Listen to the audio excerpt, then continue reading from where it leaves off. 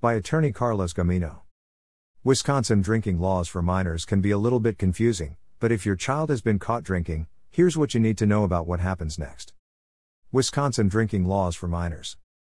In Wisconsin, just like in the rest of the U.S., minors under the age of 21 aren't allowed to drink alcohol.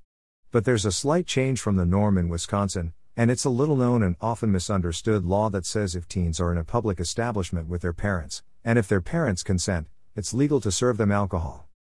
A lot of bars have more stringent restrictions, though.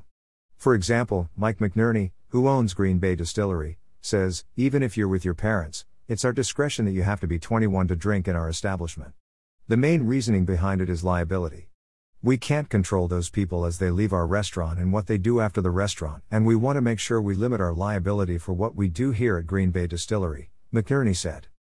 If drinkers are over the age of 21, bars aren't responsible for mayhem caused by the people they serve, but when drinkers are under the age of 18, the people serving them can be held liable and convicted of felonies. What about minor in possession laws? Minors can't drink without parents in Wisconsin, and when a minor is in possession of alcohol, or consumes alcohol, he or she can be charged with a crime. If you're charged with an MIP, the state can fine you, revoke or suspend your driver's license, or require you to complete community service.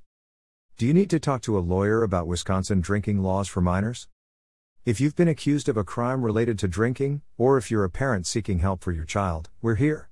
Call us at 414-383-6700 to schedule a free consultation today. Carlos Gamino.